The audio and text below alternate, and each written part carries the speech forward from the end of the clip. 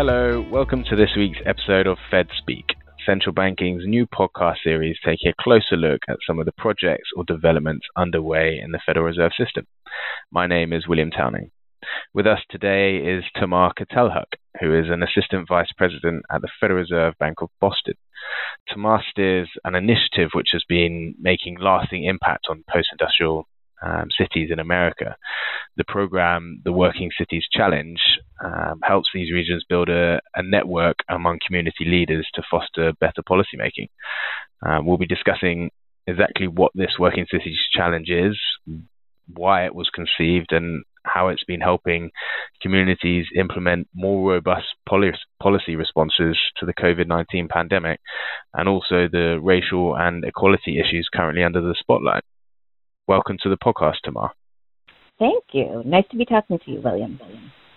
Yeah, good to have you on. So I guess please give us a little bit of background on the Community Development Department, this Working Cities Challenge, and I guess how and why it all started.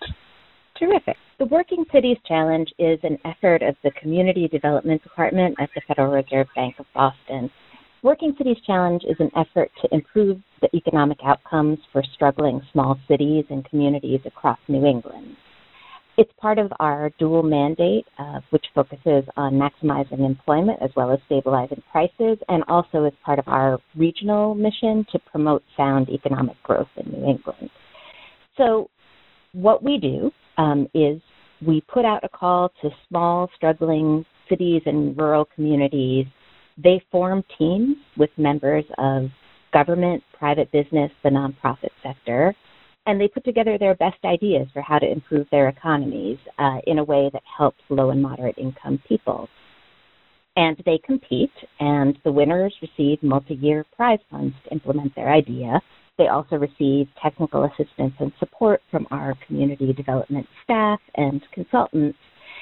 And the Fed runs the competition, but the communities receive prize money when they win, and those prizes are contributed by the state, business, and philanthropy. And we've now worked with 16 cities across southern New England, and we're expanding to Vermont and Maine. Okay, great. And so as I understand, sort of a key part of it is sort of building these networks of community leaders, but I guess be interested in understanding why this network is important in these sort of post-industrial cities, and why that is I guess a key part of the program. Sure. So I want to talk about the economic importance of collaboration. Before I go there, maybe I should say a word on how this effort began, because it speaks to why it's important for community leaders to work together. So all Federal Reserve banks, as you know, in the United States have community development departments, and our mission is to make sure that economic growth reaches low-income communities in our district. So as a department, we were looking at some of our highest poverty rates in our district in New England, which are in small cities that often don't get a tremendous amount of attention or resources. And as part of that effort, we and our economists said, can small communities make it back economically? Can they recover? And what do we know about why that is? And our economists did a national study looking at these small communities that had been very focused on manufacturing, that had lost a lot of jobs. And they found 25 peer cities, and a set of them didn't make it all the way back, but they did a lot better than their peers.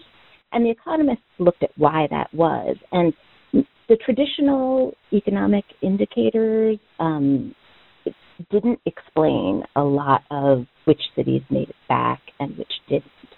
The thing that really explained the communities that made it back was communities that had a cross-sector team of leaders working on a shared goal over 15 or 20 years. It mattered less what strategy they were trying than that they were all on the same page, taking advantage of every opportunity, shifting direction when they needed to. And so that resonated with our experience in these communities, that communities that can unite around a shared goal are really the ones that have the best economic potential over the long term. And then we asked ourselves, as a community development department, now that we know this, how do we bring these research findings to life? And we really wanted to have more impact for our community development function. We wanted to do research, but we wanted to help that research get used on the ground. And we had talked with state and nonprofits who were finding the same thing, and together we came up with this new model for the Federal Reserve System where we form a partnership with the state, philanthropy, nonprofits. We're the backbone, and we support the communities in bringing this research to life in their local setting. So the question that you had asked earlier was, why is it important to have community leaders working together? And the answer is, collaboration between leaders and community members is really the secret sauce economically for these small places that had been very dependent on manufacturing. It's only when we're working together with all of the major organizations and stakeholders in a community that we can make progress. And I think, if you look at the research, it also says that diverse teams are the ones that are best able to solve complex problems. And so this is the process of a community putting together a diverse team to solve the problem of the future of its economy. And no one organization has enough resources or talent to do that alone. And so we really need to unite all of our resources together in that shared effort. Okay, great. So it's a great example of really putting to use some of this research that comes out of the central bank. So it's great to see the community development department sort of really putting this research into a project like the Working Cities Challenge. Okay, and I guess what sort of projects or cities have you already been involved with or completed? And you sort of mentioned at the start that you've already done sort of several already. So I'd be interested to hear a little bit more about some of the details of some of these projects. We've now worked with 16 cities across southern New England, in Massachusetts, Connecticut, and Rhode Island, working on a range of projects. Really key to this model is that we need to work with communities on their priorities rather than us dictating what they should do. And so what we see from these cities is a range of projects focused on employment, to entrepreneurship, to public safety, to poverty reduction and education. I'll share a couple examples because I think it's sometimes hard to imagine what this might look like locally. One example is Lawrence, Massachusetts. Very immigrant community north of Boston, largely Latino. The schools had been taken over by the state government because they weren't producing the results that folks wanted locally or at the state level. And the city government and nonprofits were trying to think about what can we do to support the schools and the families in this critical moment. They went out to community members and said, when they heard about the Working Cities Challenge opportunity, what is most important to you right now, economically and for your family? And what community members and employers and nonprofits said was, we are focused on jobs. We really need to create and improve the quality of work for parents. The groups at the table had also done their research and realized that school turnarounds are more successful when families receive support and when families do well economically. So they said, let's support the school's turnaround by supporting families. And together they set a goal of increasing income for families in the Lawrence Public Schools by 15% over 10 years. And that meant organizing to provide job training and placement for parents and working with employers to get folks hired. That turned into an effort that trained 650 families, placed 250 in jobs, and also led to a citywide focus on local hiring and creating training and hiring pipelines that get people into good jobs. One of the impressive results that we see is that the families who went through that program have a 25% increase in income on average. So that's terrific. We also see that the school system has made a permanent commitment to working with families and parents, supporting them economically, and we see an ongoing focus on local hiring and training. So that's what the Working Cities Challenge has looked like in one community. Let me give you another example. In Holyoke, Massachusetts is about 2 hours west of Boston. It's a small community, again, largely immigrant. Holyoke, Massachusetts is about 2 hours west of Boston. As part of the state's economic strategy, they had named that area an innovation district. But folks who lived in Holyoke, who were largely immigrant, were concerned that that strategy wouldn't support them economically and that it would be focused perhaps more on newcomers or young residents. And they said, as an immigrant community, we know that we have a lot of innovation and hustle and entrepreneurship, and those are assets locally. When we look at our local business owners, we see that only 10% of them are Latino, while the community locally is 50% Latino, and we can do better. We can provide supports and expand the number of businesses owned locally by Latino people. It will support our economy, it will support our population, but we need to create a system to do that. And so over the 3 years that they were with us, they created a lending pool, they created an accelerator program in English and in Spanish, they created higher education supports for folks opening small businesses, and they created a shared workspace. And that work continues despite the fact that they have graduated from the Working Cities Challenge program. Oh, great. Well, I mean, it's remarkable that the Fed is sort of involved with these projects, and I think it really speaks to these community development departments and the role that they play sort of within the Fed. Sort of arguably a lot of these results you sort of expect from sort of fiscal policies and sort of decisions coming from fiscal authorities. So I think it's great that the Fed's playing this role as well and engaging with the communities and some of the more idiosyncratic challenges that they're facing.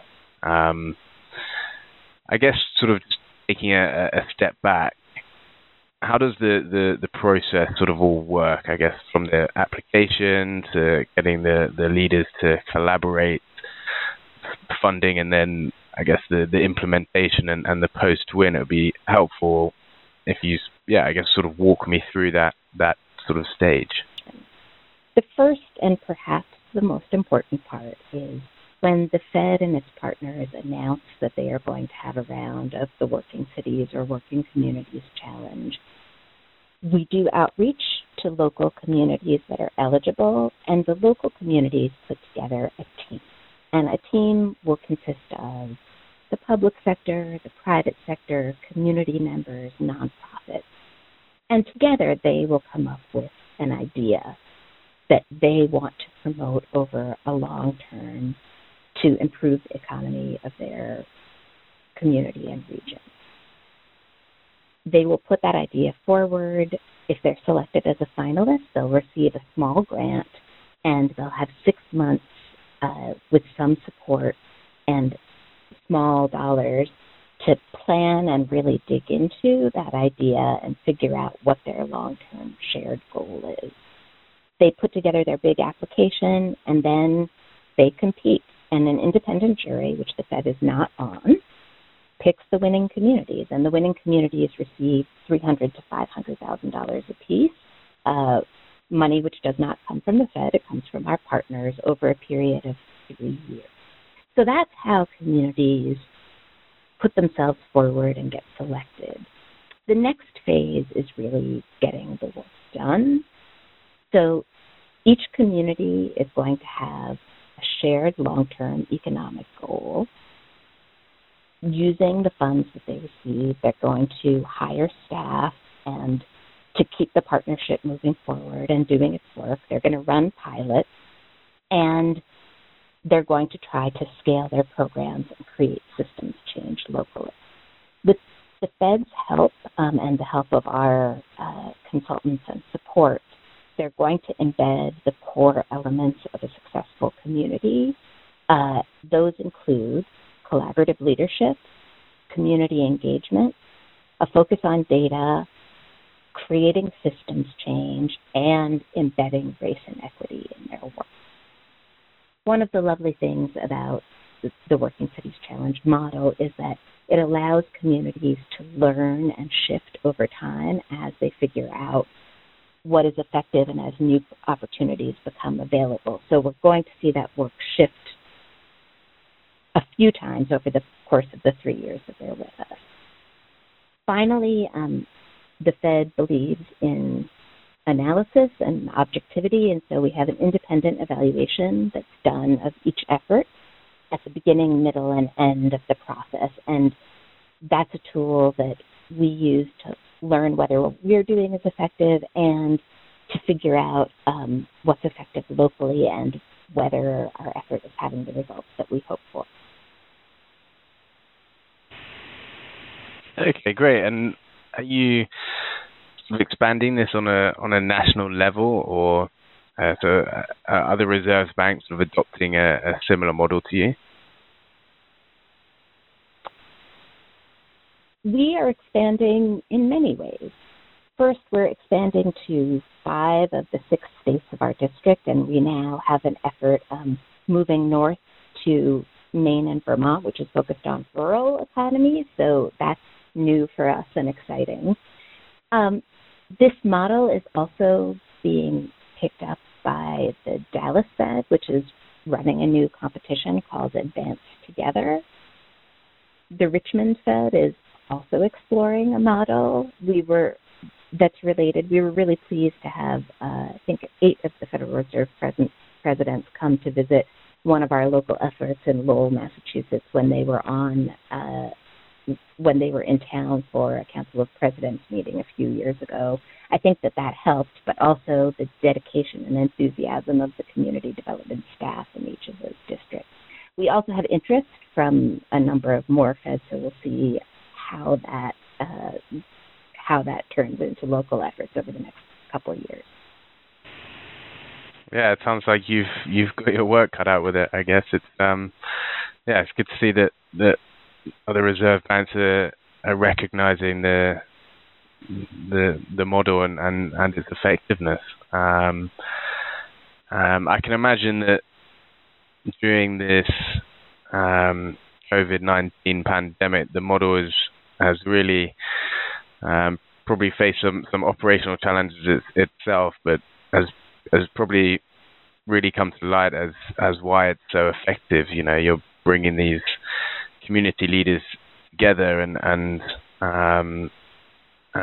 helping them solve economic issues within their region, which is exactly what the pandemic has presented, really. So have you sort of seen how in these regions have you sort of seen that they've been more prepared for the COVID-19 pandemic? We have certainly seen teams pivoting to focus on COVID, and many of our teams, in fact, are at the center of their local community response. In fact, when you look at emergency response protocols in the U.S., they often call for cross-sector teams with strong networks in the communities to learn what's going on and to distribute relief and get to the folks most in need, and that is absolutely what Working Cities teams are. So there was a recent article on our website about what teams are doing to respond to COVID. A few examples that I think are terrific. In Pittsfield, Massachusetts, our team pulls together community members and city officials virtually once a month and had been doing that, now is doing that more frequently. And so they had the infrastructure in place when COVID hit to connect the mayor and the United Way and others to the residents most in need. And that setting and network that they created was able to both get resources to people who otherwise wouldn't have had transportation or access, but also it was able to tell the existing services and systems how their efforts were connecting or not connecting. And in fact, one of the conversations that happened on that call was that residents pointed out that the food banks were not meeting in times or places that were accessible to low-income residents and led to a change in the way that the city organizes its food banks, which is exactly the kind of communication and adaptability and systems change that Working Cities is really about. Another example is in Danbury, Connecticut, where our Working Cities director pulled together all of the parts of the city and nonprofits that were doing response and put them on a weekly call so that they could coordinate and so that they could get information directly back from residents about what was needed in the moment. And so, again, because they had built that trust and infrastructure, they were able to respond to that very quickly. Yeah, so it speaks to the longer term sort of benefits of this program rather than just the initial sort of application the initial goal that these communities wanted to solve. The result is actually a much tighter knit group of community leaders that can respond to challenges such as pandemics. Hopefully there won't be too many frequent ones in the future, but it shows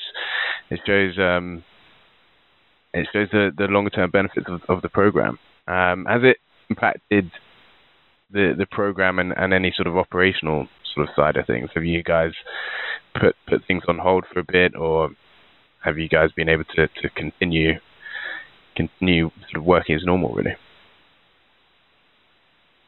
One of the challenges for us and for the teams is figuring out how you build collaboration in a virtual environment, and that is very challenging.